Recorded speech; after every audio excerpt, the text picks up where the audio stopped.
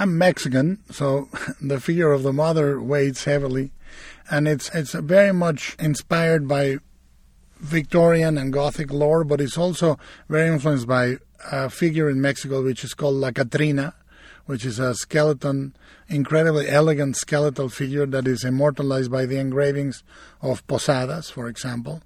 For me, the mother is the scary, the one scary ghost in the movie for me, or the scariest in the movie, because it's so charged with symbolic power.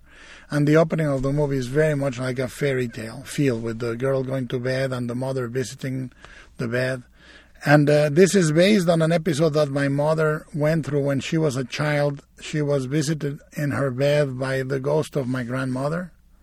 She came to her bed and she sat on the bed, and the springs on the mattress creaked, and my mother could smell her perfume, and she felt the touch of my grandmother.